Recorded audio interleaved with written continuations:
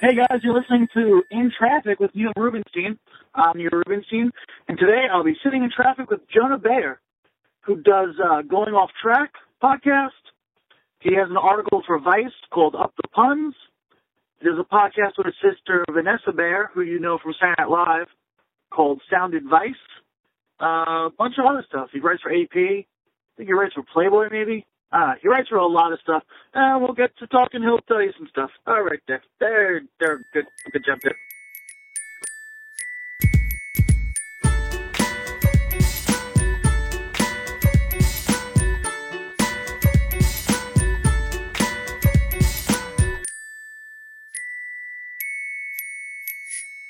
Hello? I'm here. Can you hear me? No. Hold on. Are you Can you hear me now? I can't hear What you about now. Great. All right. Were you on like some sort of speakerphone or cave situation? I tried these headphones because I thought it would sound better, but apparently it doesn't work. So I'm just back to the old-fashioned talking into the phone type move. Yeah, let's go old school. Totally Yeah. 1970s, this whole thing. Except for Bluetooth and my car stereo. Where are you right now?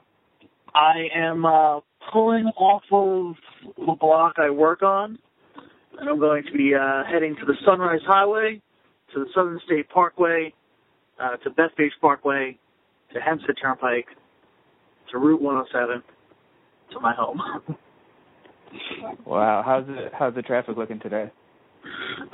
It should be okay for like 10 minutes, then like shitty for 20 minutes, and then okay for like 20 minutes.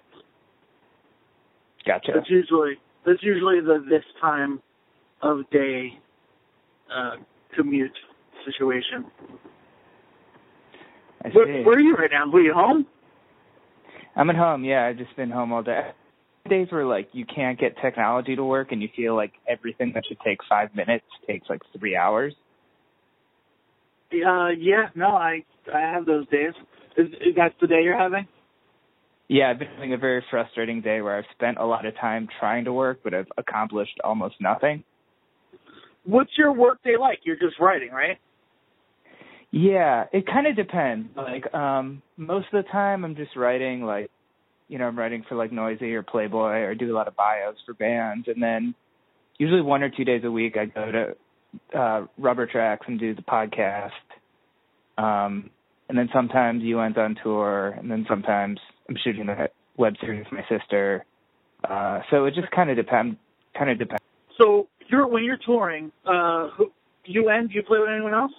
Not really. Most of UN's only been the tours. I started playing with some guys kind of recently. We haven't played it. We have 2 practices, but yeah, mostly UN. So when you're on tour, you can still write though.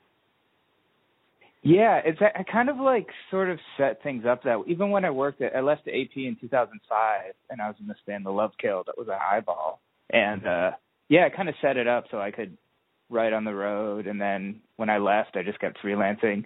So it's definitely a lot easier now than it was 10 years ago because there's Wi-Fi everywhere. But it's also it kind of sucks. When you're on tour, you kind of just want to hang out. You don't want to be transcribing interviews and that stuff. So it's just kind of harder to force yourself to do it, I guess.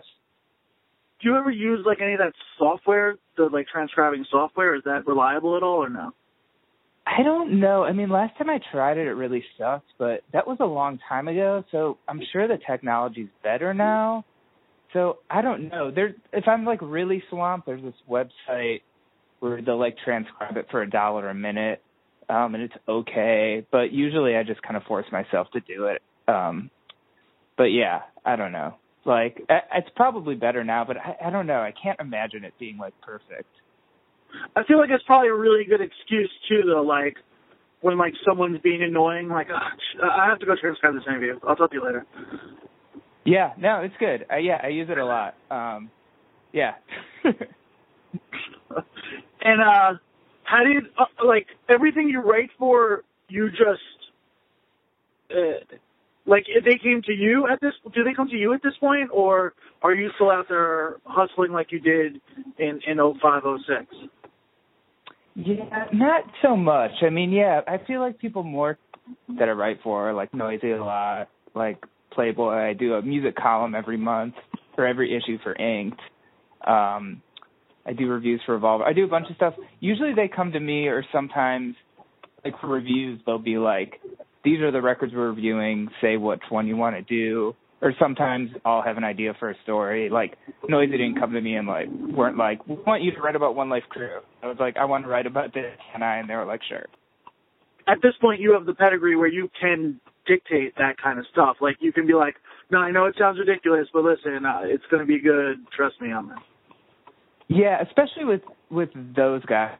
They're pretty open-minded to, like, some of, like, the more personal stuff, or, like, kind of, like, weirder concept. Like, I did something a couple months ago. I watched this whole Ken Burns Civil War 9-hour documentary in one sitting, and wrote about that, which has nothing to really with music. So they're pretty cool about it. But, yeah, for the most part. Hey, I wanted to say one thing, too. You know, I went to college with one of your Ron Richards. With who? Ron Richards. Oh, okay, cool. He's an awesome guest. He's one of my he's done 2 already, actually.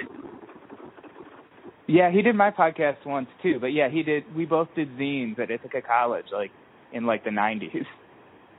Yeah, he's from here. He's like a Long Island hardcore kid. Yeah, he looks exactly the same as he did in college. It's weird. He always looked like a dad. Yeah. Just like a younger dad. Like, at shows, like, he would be our age, and he would still look kind of like, huh, that dad looks young and dresses like us. But now he looks young still.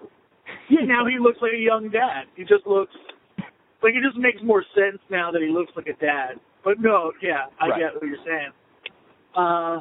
No, he's a good dude, and his podcast get more traffic than anyone else. Really? Like of mine, yeah. And I wouldn't have thought that going into it, but they do. Interesting. Well, once I keep this one up, this will probably get the most traffic. Oh yeah. It's gonna put me on the map. It'll put me on the podcast map. Oh, you know it, dude. I'm very excited. No, but honestly, I like having you involved in stuff. Like, you know, when I was doing those, like, guerrilla comedy shows, I felt like I kept badgering you to be a part of that. Like, I don't know, like, there's something about your vibe that, like, I don't know, I want you in on stuff. No, that was cool. That was really cool doing that, because I had never done stand-up before, and obviously my sister does stand-up a lot, and I was so nervous. Like, I've played so many shows at Vitus, like, sold-out shows, and not been nervous, and, like, getting up there and, like, just telling jokes for 5 minutes, I was, like, I almost just, like, left. I was, like, so freaked out. And it's a different thing. It's so different. It's so much, you feel so much more vulnerable.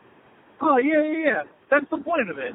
Yeah, I just didn't realize I went up there and it went well, but it was, like, definitely, like, you know, like, you were there, like, my sister, like, guys who worked there. Like, I feel like it was a very, like, easy audience for me, and it went well. But I recently, like, just last month, did my second comedy appearance at the Knitting Factory, because that band Beach Slang asked me to roast them. So I went up and told some of the same puns I told that night, and then I wrote a bunch of jokes basically making fun of them, and it went over super well. Good for you. If you're gonna keep doing it, let me know. We'll do some shows. I'll get you some spots somewhere. Yeah, it'd be fun. I mean, like, basically, like, you know, that web series I do with Vanessa kind of came out of that. Like, the old band used to tour a lot, and Vanessa was doing Second City stuff in Chicago, and we would play, like, the Empty Bottle or something, and she was just starting out with comedy, but I would have her open for us, and no one knew who she was, and she'd be like, Empty Bottle, more like Empty Club, and, like, just sort of make all these kind of bad jokes, and and she would always roast us. And now when UN plays in New York, if she can, she's, like, roasted us, like, 3 times. Like, last time we played at Webster, our last show at Webster, she roasted us, and it's funny because, like, now if she roasts us, it ends up on, like, Pitchfork or something. But for so long, she roasts my bands, and, like, everyone's like, who the fuck is this person? It's funny because, like, up until that show that you did with us, I had never met your sister, and me and Kathleen are huge fans, you know, like we watch Saturday Night Live every week, and she came in, like, they had bought, like, your sister and her friends had bought tickets online for that, and she came in, and, like, the guy, like, gave the name for will call, and Kathleen was like, yeah, you guys could have come in for free, like, you're with Vanessa Bayer, like, like, it was just really funny, like, how, like, normal people, and then, like, Kathleen doesn't get starstruck or anything, but it was just, like, here's, like, this celebrity kind of thing. Right. Yeah, no, funny, I mean, funnier to me than it is happy. saying out loud, I guess. Sorry. Yeah, she helped me a lot with that. Like, she gave me some good tips and stuff. But, yeah, I mean, you've been doing comedy for a really long time now, it seems like. Well, I mean, I started a while ago, but I stopped for a really long time. There's, like, a delicate balance. Like, I don't want to tell people what year I started in, because then it's like, oh, really? And you're just, like, and this is all you are right now? That's terrible. That's pathetic. But then I also don't want to say, you know, I've only been doing it this short period of time, because then no one takes you seriously, you know? Right. I had so many things I wanted to ask you about, and now that was it. Now I'm done. Can't remember any of them. All right. Well, thanks for talking to me.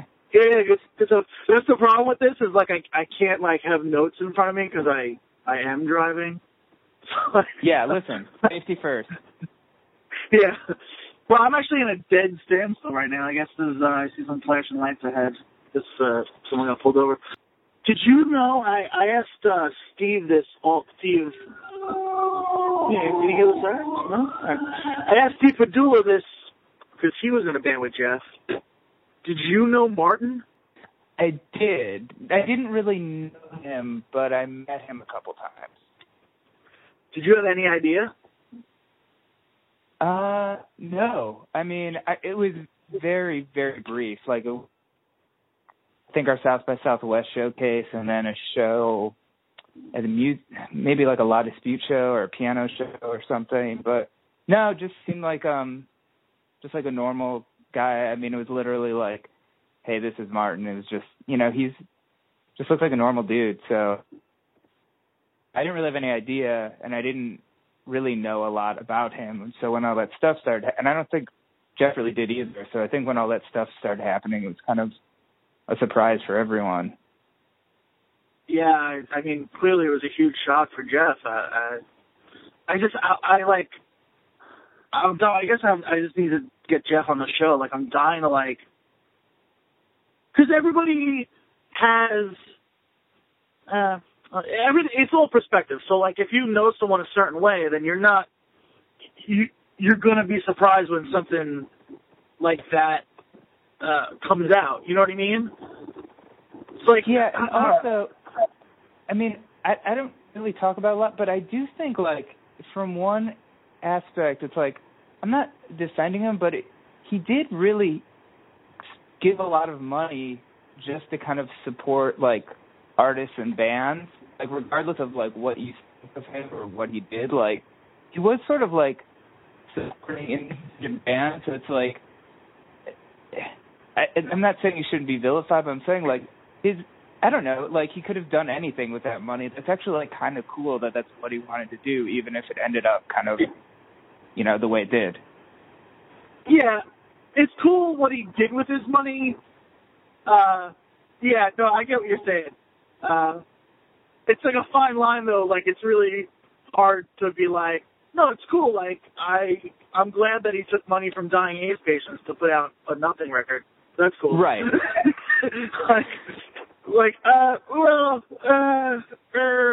Yeah, there's other stuff he could have done with that money, which would have made him way, way worse. But, like, I don't know, I'm sure, like, the people who and again, it's all perspective, the people that were paying for those drugs are like, yeah, I don't give a shit about your shitty record label. Like your band right, can fuck right off. Yeah, I guess what I'm saying, like, I might be wrong, but I was sort of under the impression that, like, I mean, Jeff, I think, you know, like, I'm not sure exactly. I don't know all the details, but I think, like, he has, like, kind of, like, supported the label before all that stuff happened. So it's, like, not to defend him, but I don't think that money came from that. I mean, I don't know where it could have come from other sketchy stuff. I'm just, I'm, like, I'm hiding it in one direction, but, yeah, like, look, like I said, like, I want to talk to Jeff because I'm sure he got along well with the guy, thought the guy was a nice guy. You know what I mean? Like, totally. someone out there thinks that, like, Charles Manson's a good dude and just misguided. You know what I mean? Like right, no matter how horrible the person is, there's someone who loves them, you know?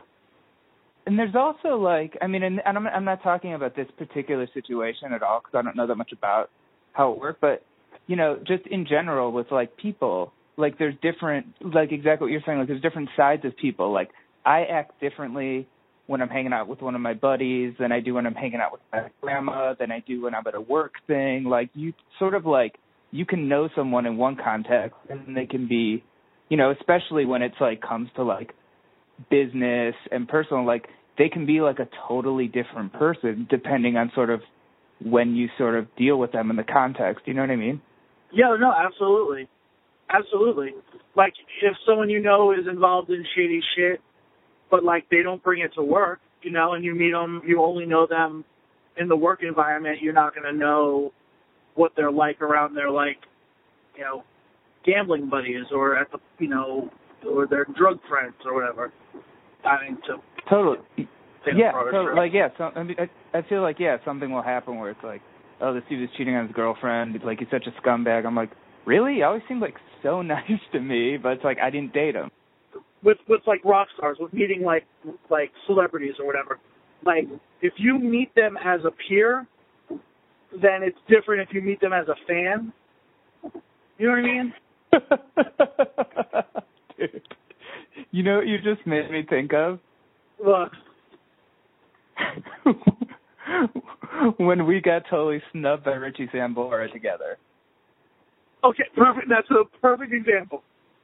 Like, that's a perfect example. Like, because Nick Wheeler is probably like, yo, Richie's the man. He was so cool. He brought us backstage. He gave us his booze. And then me and you were like, yo, fuck Richie Sambora. Yeah, so for context, me and Neil were at Madison Square Garden. All-American Rejects were opening for Bon Jovi. And we were like, you would think if you played, like, Madison Square Garden, you'd have, like, a pretty nice green room. We were in, like, what looked like a bomb shelter or, like, a high school classroom or something. Like, it was so small, like, cinder block walls. And we were in, like, a bare production office, basically.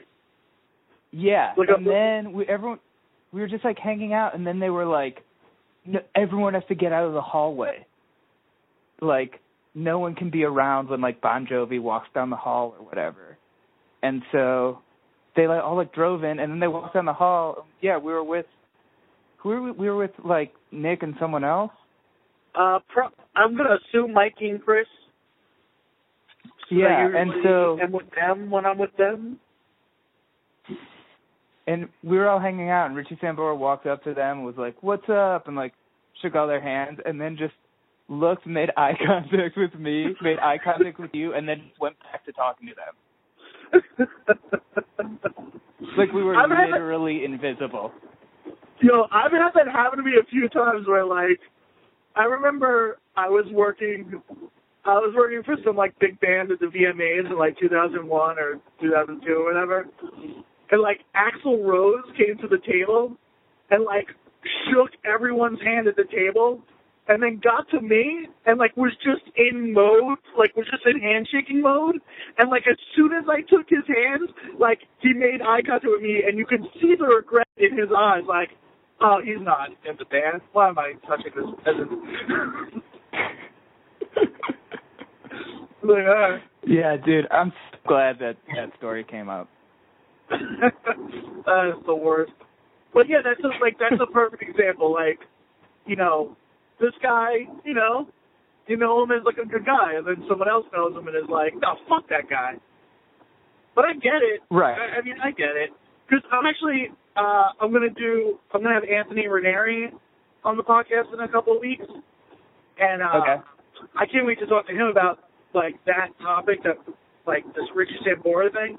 Because he's, like, 100%, like, I'm off the clock. Like, if my stage shoes aren't on, then I don't talk to you. And I think that's, like, I think that's weird. But, I mean, I guess you have to draw the line somewhere. You know, you can't shake everyone's hand. You're shaking hands all day. I mean, it was just two more people. But, you know, I guess he had a show to play. Yeah, that's true. But he just hung out for a while. Yeah, that was especially snuffy because I want to say that, like, they went into the dressing room that we were in. Maybe. How long did you write for AP? I started writing. I interned for them when I was in college, probably like in the late 90s, and then I graduated college in 2002, and they hired me to work on the Warped Tour for them, so I did the whole summer. And then when I got back from Warped Tour, I was like 22. Their music editor left after like 9 years, and I got that job, and I was there from 2002 to 2005. Then I left to do this like 5-week European tour with my band, and then about like the band broke up, and then I moved to New York, I guess in like 2007 or something, and yeah, and pretty much I've just been freelancing the whole time. I wrote Steven's Untitled Rock Show for maybe like 2 years in there, and it was like the closest I really had to like an office kind of job, but it was usually like a couple days a week or something. You guys are pretty tight now, right? Like, you do the show, you do the podcast with him? Yeah, so we basically, what happened was Steven's show got canceled, and it kind of got canceled, and like it kind of sucked. It was like, you know, I had never really like been in that where like they call you in their office and they were like, yeah, we're just not going to do it. It was, you know, it was like sort of like as like music videos were becoming sort of not something you would show on TV anymore. So the show got canceled, and it was kind of a bummer. It was the longest running show in Fuse, and we didn't really get to do it. Like, we were like, can we do a final episode? Can we say goodbye? And they were like, no, it's done. So Jesus. Then about a year or two later, Steven's friend Brad is a guy that was in charge of kind of building and running the studio Rubber Tracks. It's owned by Converse that records unsigned bands for free, and he was like, you should do a podcast. And so, you know, and this is we've been doing it maybe like 4 or 5 years, so it was like kind of early on. So Steven was like, you should do it with Brad, and we got this guy Mike Kangemi, who was a producer on the show. And yeah, so it used to just be me and Steven. Lately it's usually just me because Steven has like twins that he usually has to stay home with, so sometimes he can Skype in. But I also have like a lot of guest hosts, like Benny from Gaslight Anthem guest hosts a lot, like Jeff Rosenstock, Steak Mountain. So yeah, we'll get guest hosts, or it'll be just me. Kind of mix it up. But yeah, whenever we can get Steven on, we do, because obviously he's so great at interviewing and such an awesome dude. You write articles for Playboy. Because like I figured once they stopped with the pictorials, that was it. It was a wrap for the magazine. But no, not at all. Yeah, is it just like GQ now? I don't know. You know, I haven't seen like the post, I guess, like nudie Playboy, but I mean, I didn't really read it until I started. I mean, I had read it, but I didn't really check it out until I started writing for it. It's funny because I actually interviewed Gaslight Anthem like 4 or 5 years ago for Penthouse, and I told my mom about it. My mom like likes to collect everything I write.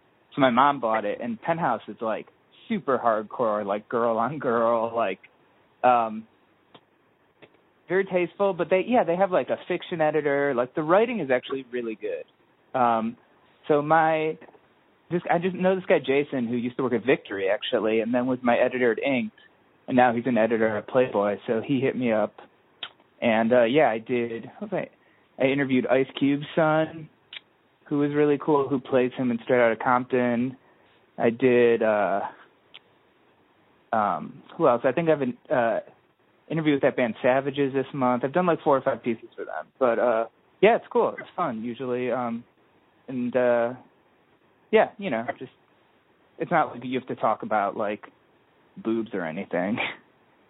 No, yeah. That would be horrible. only sexualize the conversation. Yeah, I feel like that would be super awkward. And Noisy is cool. Like, Noisy got cool. Like, I feel like there was a point early on where, like, every Noisy article was written from the point of view of a person who had never heard music before. And, like, I tweeted that out once, and, like, the dude got real tight about it and, like, trolled me for a minute. And I was like, all right, you need to get over yourselves. But then, like, it actually, like, I'd like to think that I'm going to take credit for it after I criticized them, that they went out and got better writers and more points of view. But now it's like... Yeah, a couple people that work there have told me that. They're like, we really had to step things up when Neil started complaining on Twitter. No, I believe that that's how it went down. Because it was like, it was pretty soon after I made fun of them. They got tight. They got tight right away. Like, 3 of them all replied to me at once. Like, well, I mean, dude, you were in some classic bands. I don't think they had heard of them. They were like, well, who do you write for? 18 followers or like whatever trolly nonsense. But now it's like good. Now they have like good content and I'll take credit. I'm gonna take all the credit for it. Yeah, no, you should. Yeah, they're cool. You know, I really started writing for them a lot from Dan Ozzie. Went over there, who's another awesome writer, and they're pretty cool. Like I said, they kind of let me do my thing. They let me write a lot of personal stuff. They still haven't let me write about Silkworm. I'm working on that because no one seems to care about them except me and you. But yeah. Dan Jernov, I just want to make sure that everyone knows that Dan Jernov cares more about Silkworm than anyone. So, just want to know that. In case he's listening, I don't want him to get mad that I left him out. He sounds like a cool guy to me. No, he's good. He got me into a lot of good stuff. But yeah, I think him or Matt Cutler got me into Silkworm. I can't recall. Have you seen the documentary? Yeah, you told me about it. No? Probably. I feel like we had, like, 4 years ago, you were like, oh, you have to watch this. And maybe sent me the link. Yeah. And then I watched it. Yeah, it's great. Yeah, they were, like, one of my favorite bands. They're so great. And then they did Bottomless Pit, The Surviving Members, which is great. And then Tim just did this record with this band Mint Mile, which is also really good. So check it out. Did you have a preference of them as with Joel in the band or without Joel in the band? I have to be honest, it's like kind of hard for me to tell the difference. Did you like any of Joel's solo stuff? I got his last record. I'm not as into just the Joel Phelps stuff. Like, I think the stuff he did with Silkworm is cool, but yeah, I'm not as into it, I guess. I like that first record, and then I kind of lost track of him.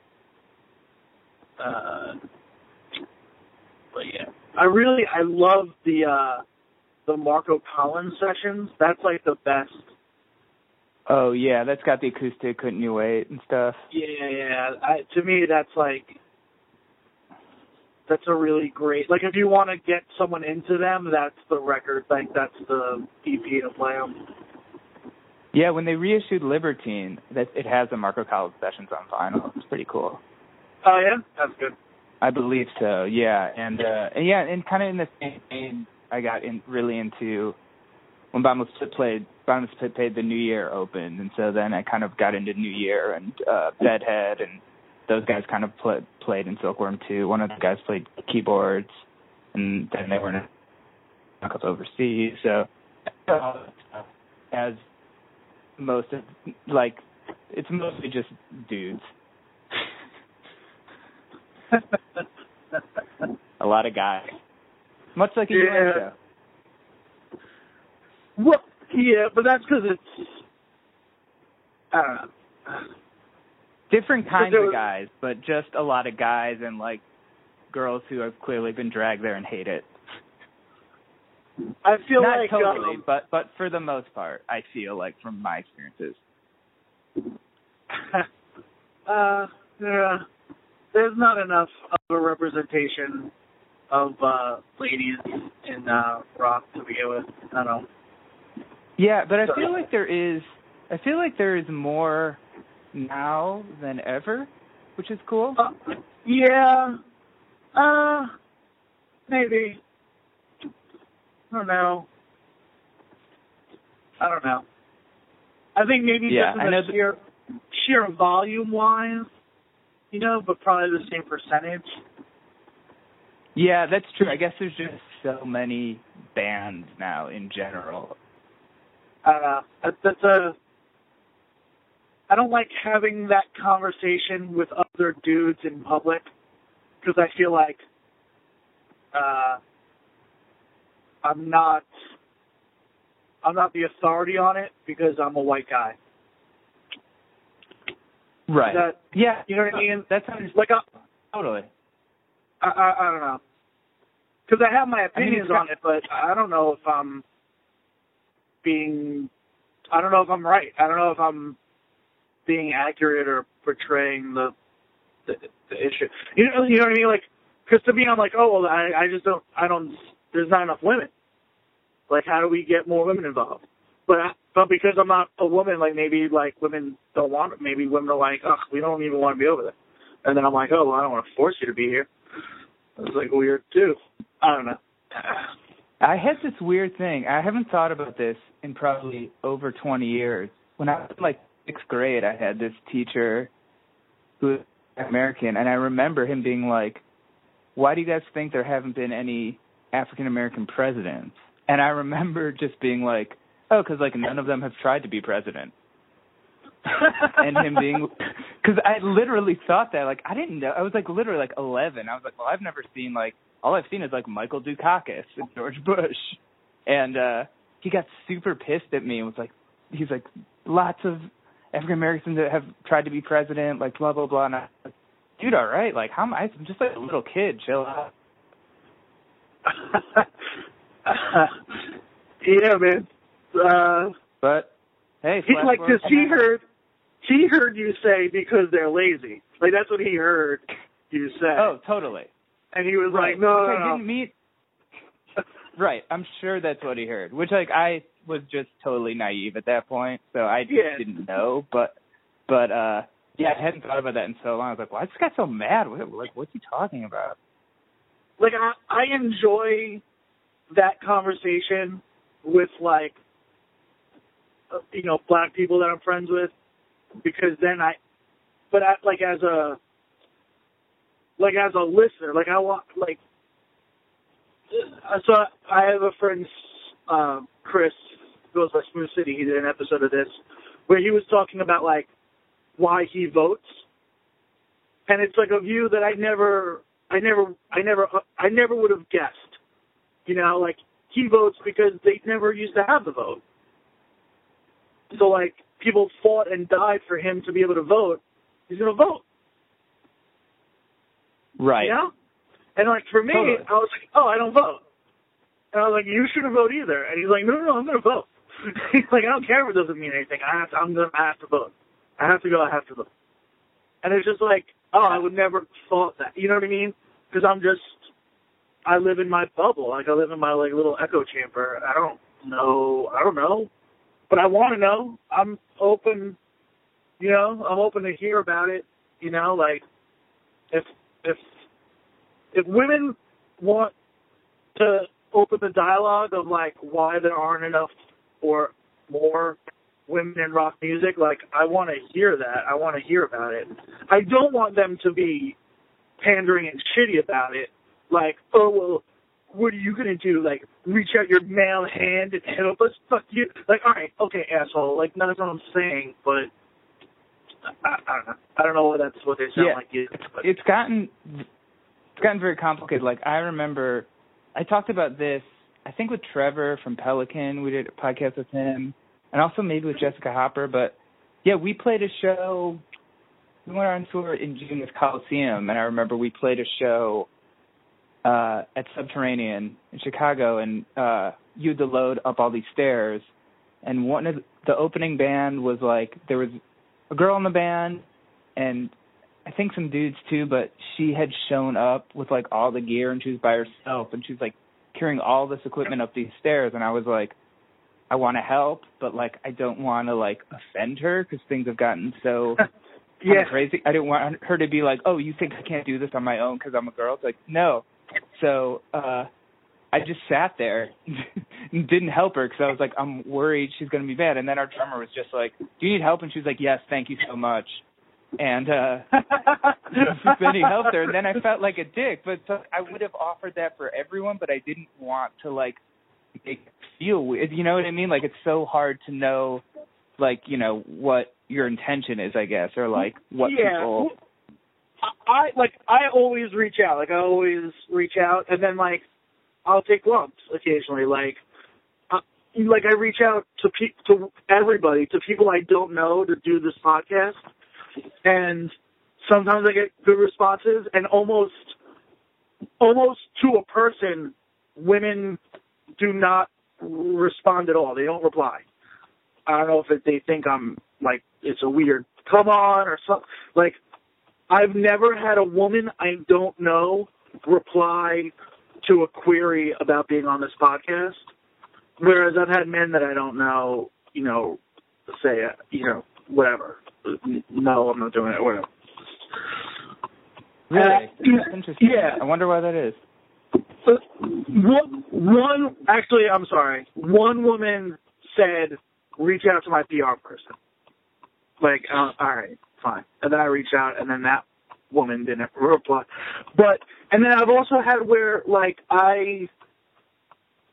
me and Dubin's label, like, I reached out to this woman who does, like, events in the city and stuff, and I was like, hey, you know, if you want to do a benefit for, like, women in rock, you know, I have a record label, we could put together a comp, and I have a venue out on Long Island, we could do, you know, 1,300 people, and I'll waive the room rental and stuff, like, I'll keep the bar, you keep the door, and we can donate it to whatever women in rock thing.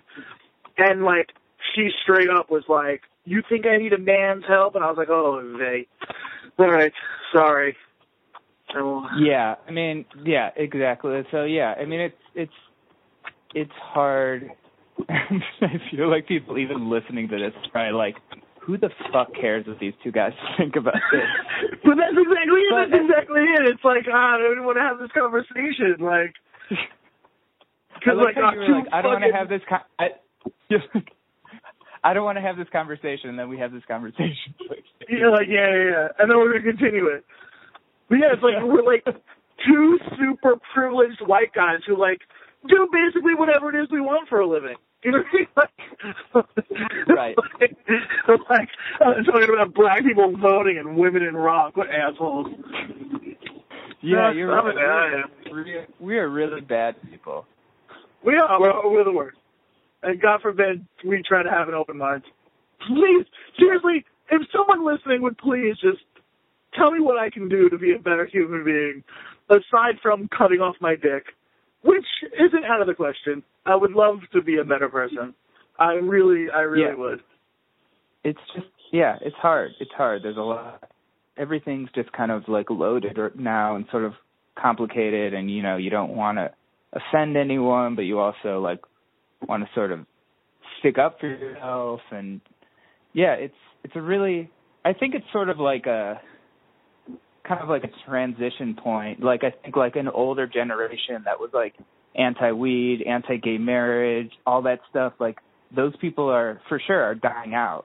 And no one is going to, no one growing up now, like millennials or even like people our age, like for the most part aren't going to support that. So I think it's sort of going through that transition where all those older kind of values are sort of dying out. And once that happens, I think things are really going to shift. And I think we're sort of in the middle of that. And that's why all this stuff is colliding. And I think this election is like a perfect example. Like I feel like if it's Bernie Sanders versus Donald Trump, I mean, I feel like that kind of exemplifies that more than anything.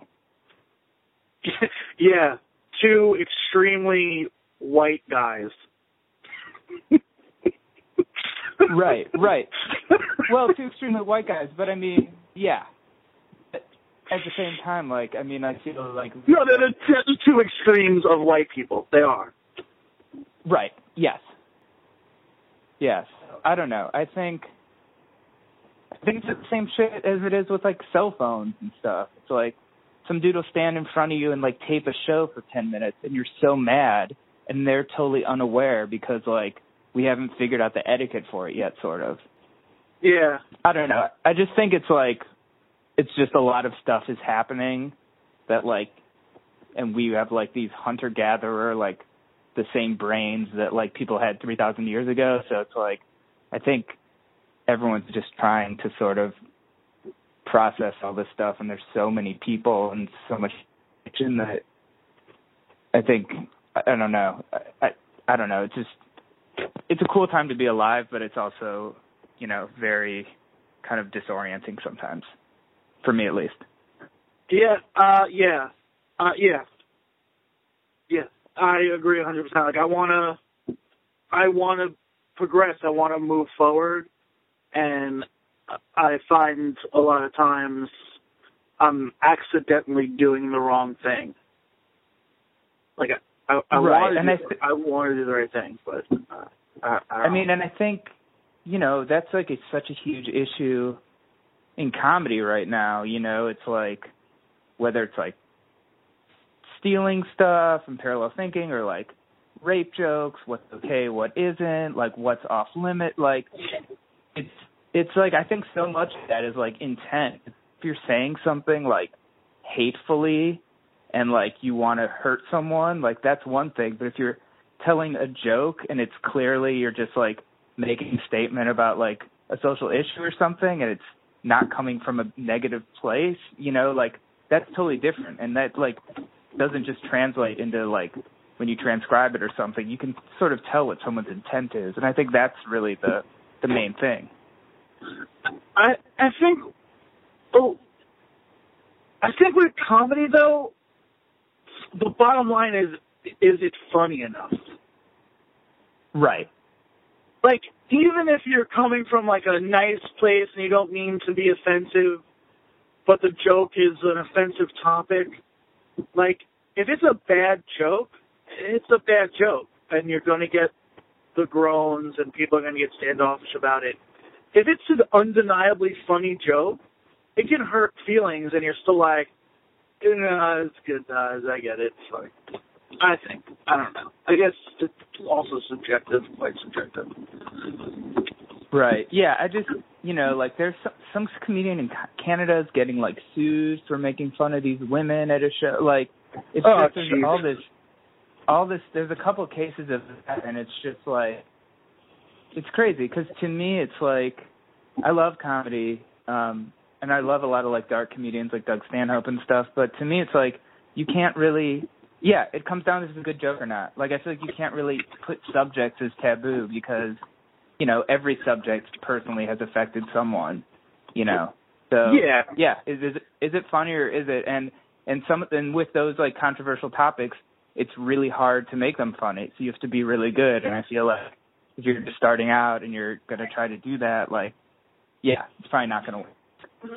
Yeah, but you have to alter your approach to it. Like, so if you're new, try, there's other topics. You don't have to talk about, whatever. I don't want to use rape or race. You don't have to talk about black people. You don't have to do it. There's a million other premises out there. Like if you're testing waters, like test it with something else. Like I'm sure you can come up with another premise. I mean, most of my premises are either A, pun, or B, just self-deprecating stuff about me, which there's tons of, and isn't going to offend anyone.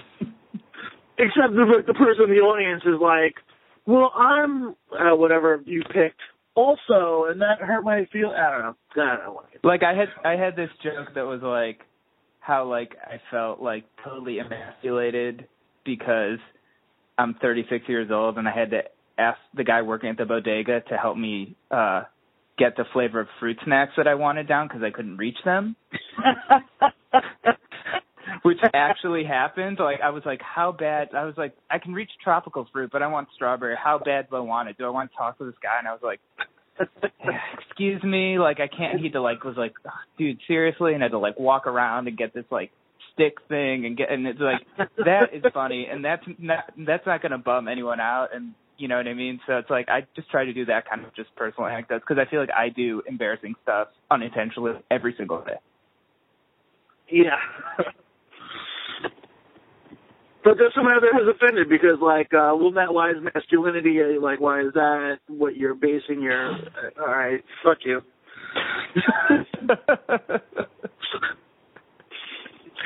I mean, think about that.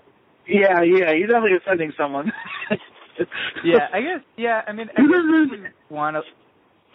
if you want to look that hard, you can probably be offended by anything. I don't know. I mean, in the end, I feel like... Oh, go ahead. No, I heard the other day or today or whatever, someone saying PGP, preferred gender pronoun.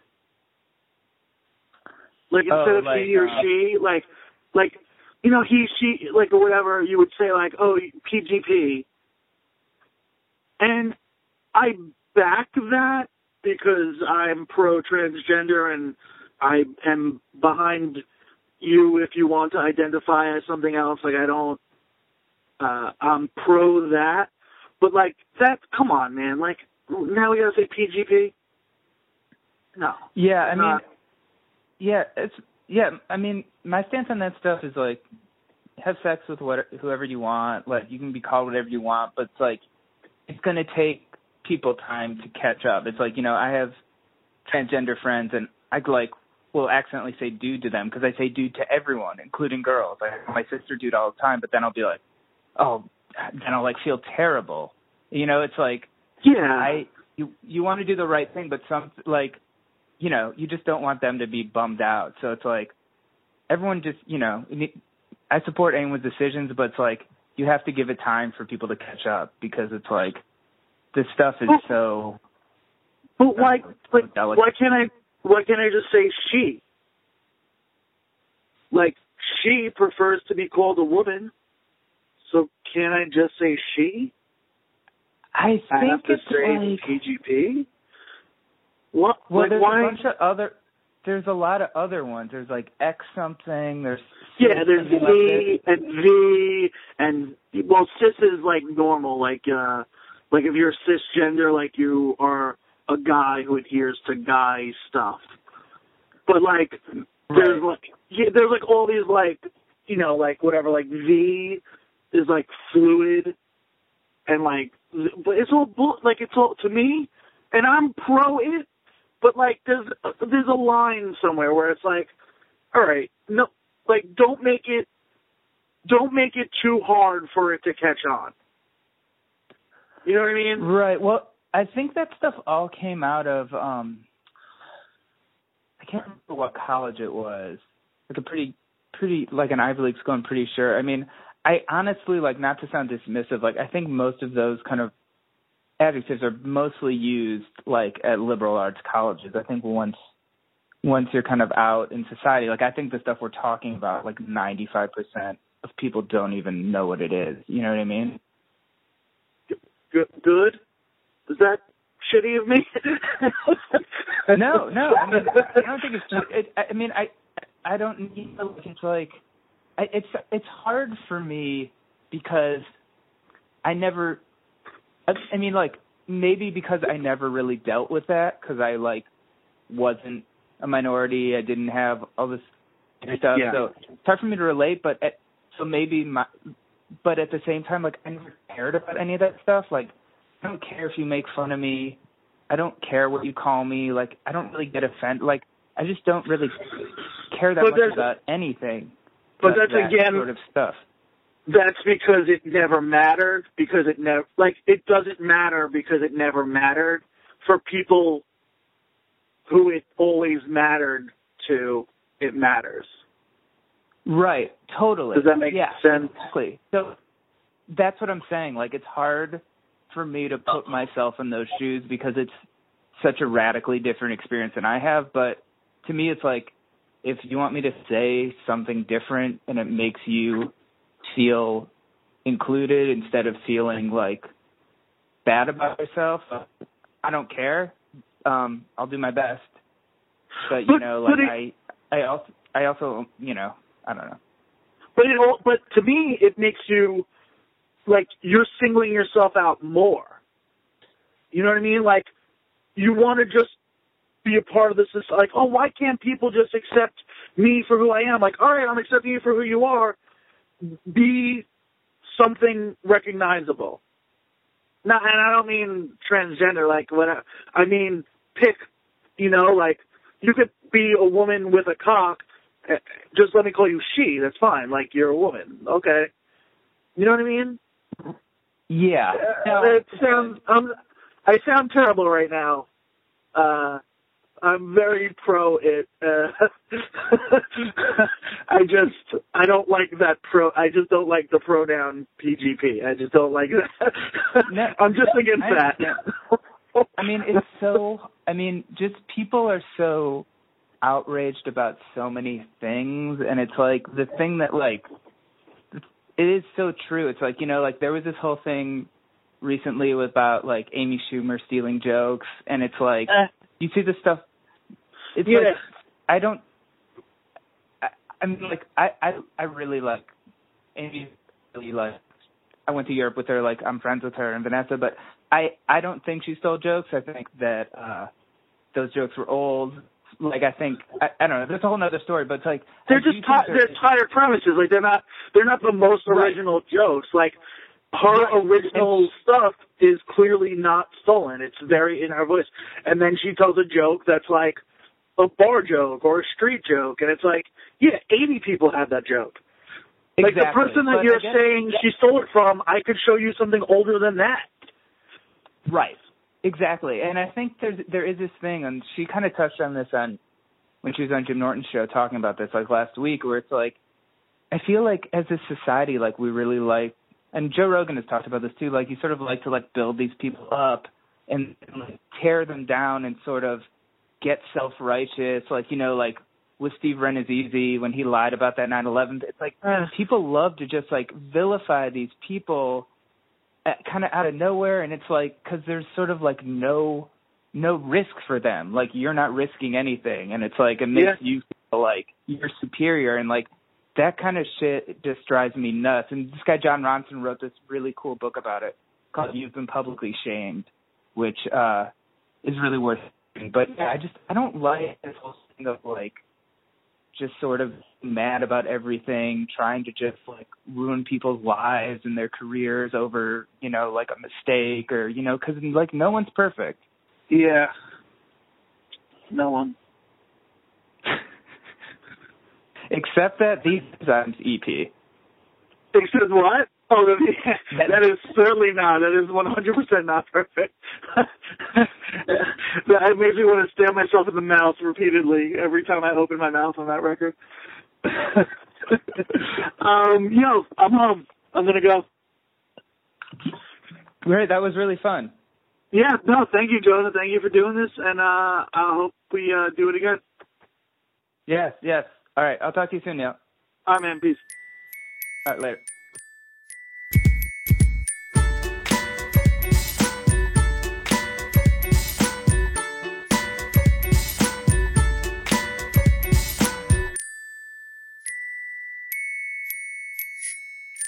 Nobody exists on purpose. Nobody belongs anywhere. Everybody's gonna die.